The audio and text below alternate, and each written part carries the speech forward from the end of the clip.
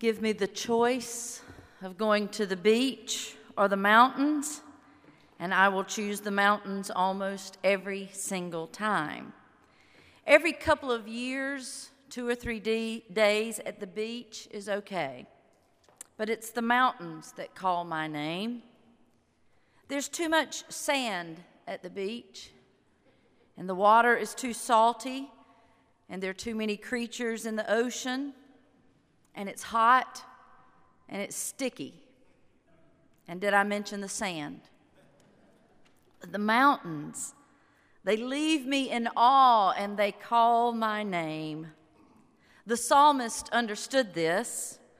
I lift up my eyes to the hills, not to the beach. From where will my help come? My help comes from the Lord who made heaven and earth. Now let me hasten to say, it is okay for us to disagree about this. Some of you beach lovers may be feeling a bit put off by me right now. You may be feeling distanced from me. You may be thinking, if we have this much difference between us, our relationship will now not be what it used to be. I don't think you are wrong for preferring the mountain, for preferring the beach. I love the mountains. I don't think you're wrong for preferring the beach over the mountains. But I am saying that the transfiguration happened on a mountaintop. That's all I'm saying. I assume you can infer that I might be talking about more than mountains and beaches. This transfiguration happens to be one of my favorite scenes in the Bible. Clearly, there were so many incredible moments with Jesus that when it came to giving words to describe these moments, the eyewitnesses and the recorders of history sometimes took to poetry, and sometimes they used creative writing to try and paint a picture of what they had experienced. His face shone like the sun, and his clothes became dazzling white. When I went to India, you go through the dirty, crowded streets of Agra to get to this brick wall, and you take your shoes off and you walk through the wall, and the Taj Mahal is the most gloriously white building I've ever seen. It is magnificent. You almost have to wear sunglasses to look at it. After coming through the dirty streets to get there, there's this pristine garden, and there are no words. It's like it's dazzling. It's like it is lit up. It's like it's on fire with beauty.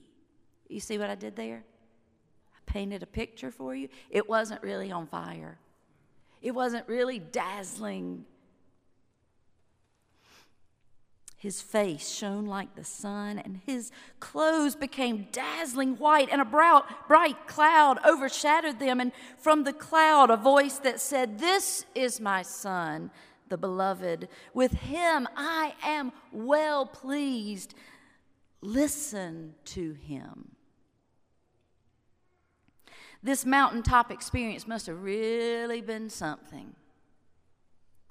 Today is Transfiguration Sunday, the day where churches all over the world tell this very story again, because we told it last year too, and the year before that, and the year before that, and the year before that. We don't tell every Jesus story every year on the same Sunday, just some of the stories. You know, like we tell the birth of Jesus at Christmas. A few weeks later, we tell about his baptism. Then a little bit later on, we will tell about his grand parade on Palm Sunday into Jerusalem. And then we do tell the resurrection story on Easter. And we always tell the story of the day the church was born at Pentecost. Those are the big stories. But every year, this mountaintop transfiguration story gets its own day too. It makes you wonder, how does one story rank so much higher than other good stories? Like, why don't we tell his walking on water story 10 weeks after Easter every year? That's a good one. Walking on water is a good story. Or why don't we repeat the one about the time everyone had circled around the woman with stones in their hands, just popping them up in their hands, ready to beat her to a pulp, and he steps in to save the day by forcing everyone to take a hard look at themselves? Why don't we tell that story on a certain Sunday every single year? Of course, there's a story about the woman that simply touches the hem of Jesus' robe and she's healed like that. That's a good one. Why don't we tell that one every single year on the same Sunday? And then there's the first miracle of turning water into wine at a wedding. That deserves a Sunday of its own more than once a year, doesn't it? But every year we get this story again, just before Ash Wednesday and the beginning of Lent.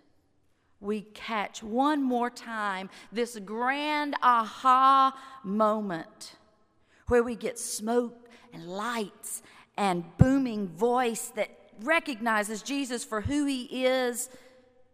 He was announced as beloved, well pleased. And the story ends with the command, listen to him. And that's the key to this whole transfiguration moment, I think. Listen to him. Once we get to the letter writing campaign of the New Testament, we have a letter from someone using Peter's name. It wasn't forgery, as Russ described. It was okay to write in the name of another. It was, in that world, it gave weight and credibility to the words being written. When I read today's passage from 2 Peter, who retells the Transfiguration story, I was struck by the writer's words kind of in the middle of that text. You might have even missed it.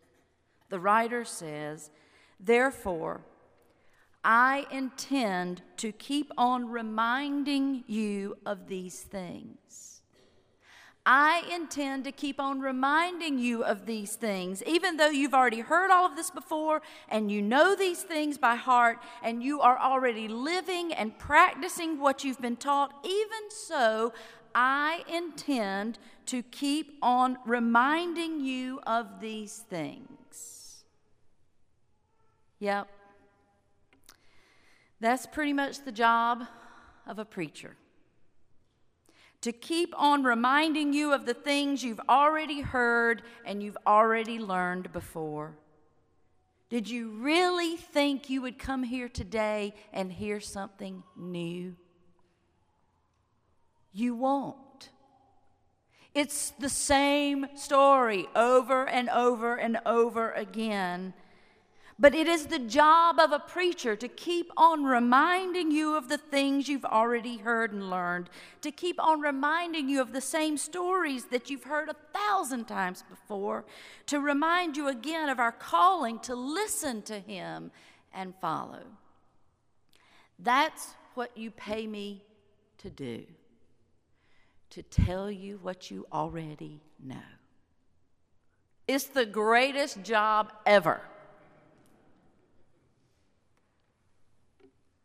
Today, we bring to a close our series on being community. I have thoroughly enjoyed this journey through these weeks. It has not been easy, and there have been moments when it has not been pleasant. But I have really enjoyed this journey with the Corinthian church for the past many weeks as we have sought a word about what it means to be community together. There have been plenty of other times in our nation's history when we have needed a series of lessons like this. None any more important than the time we are in right now. divided over far greater things than the preference of vacation getaways, the beach, or the mountains. We have been called to live in community. So if I can borrow from the writer of 2 Peter, let me remind you again about these important words that will help our community, our church, to be a more effective community of faith, especially in trying times. And I'm just going to take it straight from the passage that was read earlier, because at the end of this listing of what it means, the writer says, these will keep you from being ineffective and unfruitful. So this is what it will take for us to be effective. Support your faith with goodness, the writer says. Support your faith with goodness. It never, ever hurts to go back to my daddy's words of wisdom on the first day of school every year. Now, if you've been with us for 16 plus years, you've heard this so many times, you can repeat it with me. But there are new people that need to hear these words of wisdom. This is the first day of school lecture every morning of my life for 12 years. Do you know right from wrong? The Lord don't love ugly. Act like you've got parents. That's it. Do you know right from wrong? The Lord don't love ugly. Act like you've got parents. I think that pretty much sums up what it means to be good. It has worked for me all these years, not that I've always practiced what he preached, but it has been planted deep within my core to live out of that kind of sense of goodness. Support your faith with goodness. And then support your goodness with knowledge. Be informed. Let us not be distracted by the glitz and glamour. Let us not live off of the 30-second sound bites of information. Let us not be distracted by the circus of our times.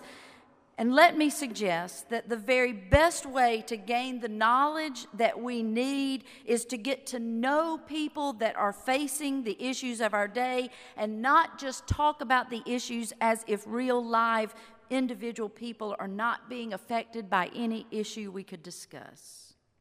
And please, let me remind you again that the gospel is heavily bent towards the poor and the outcast and the oppressed. So that is always an area where we need to gain more knowledge. Support your goodness with knowledge, and support your knowledge with self-control. That one's a doozy. Knowing when to speak and when to keep your mouth shut, knowing when to act and when to sit still, these are some of the hardest lessons to learn. Listed among the fruit of the Spirit, self-control takes an inner strength that has to be developed and practiced as if you were practicing the piano to play at Carnegie Hall. Self-control takes that kind of practice. Resisting the urge to lash out, taking a pause before you speak. Support your knowledge with self-control. And support your self-control with, the writer says, endurance. I'm a terrible runner. Number one is because I hate it, and therefore don't do it. But I admire folks that do. We have folks running marathons. Somebody's running a half marathon in Florida today from our church. We have folks that run obstacle courses in the mud on purpose. The training and persistence and the stick-to-it, can-do spirit never ceases to amaze me. Whenever I hear about endurance, I am reminded of this other passage We also boast in our sufferings, knowing that suffering produces endurance, and endurance produces character, and character produces hope, and hope does not disappoint us. Never give up pursuing justice, mercy, and goodness. Support your self-control with endurance, and support your endurance with godliness. We are made in the very image of God, having within each one of us a spark of divine calling to the holy ways of acting and living and speaking and loving. Some people of faith see this the other way around. They believe we are so stained with the capacity for wrongdoing that our lives are to be lived constantly being saved from our own depravity. But I believe in the poet's vision of creation, that the divine response to the emergence of humanity was to name us very good. Not just good, very good.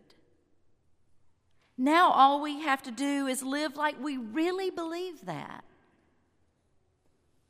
and trust that that will make all the difference. Support your endurance with godliness, and support your godliness with mutual affection. This calls for another pearl of wisdom from my father. He never wanted gifts. He didn't like birthdays because he didn't like getting old. All through his 70s and 80s, he would rear back in his recliner and look down at his legs, and pulling up on his pants legs just a little bit, he'd say, "Just look at those legs. They used to be the fastest legs in Lawrence County." Many people at his funeral visitation came up to me and said, "Back in the day, your daddy was the fastest man in Lawrence County." And I'd say, that's exactly what he said. He didn't like getting older and his body giving out on him, so he didn't want any presents at birthdays to remind him that his legs were no longer as fast as they once were. And at Christmas, he didn't need anything and wanted for very little, and he thought we all just overdid it with the presents, and he would say, "Don't get me a present, just love and affection. I just want love and affection. Just give me love and affection." He said it so many times that one year my sister-in-law cross-stitched for him as a Christmas gift the words love and affection. That cross-stitch still hangs by his recliner today.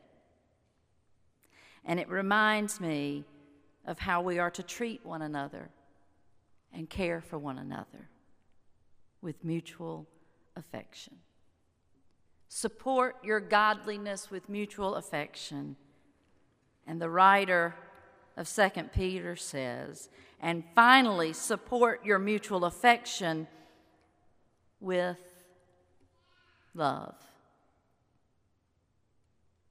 As always, whenever dealing with the Bible or God or issues of spiritual matters, the final word is always love.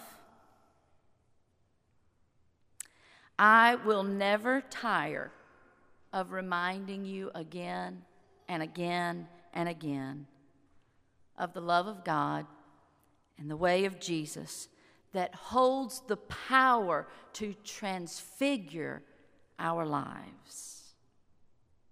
I will never tire of reminding you over and over and over again that when you look into the face of Jesus, that your very face will be dazzling. Your clothes will change. I will never, ever, ever tire of reminding you again and again and again, because that's what you have hired me to do, and I will not stop it. May it be so. Amen.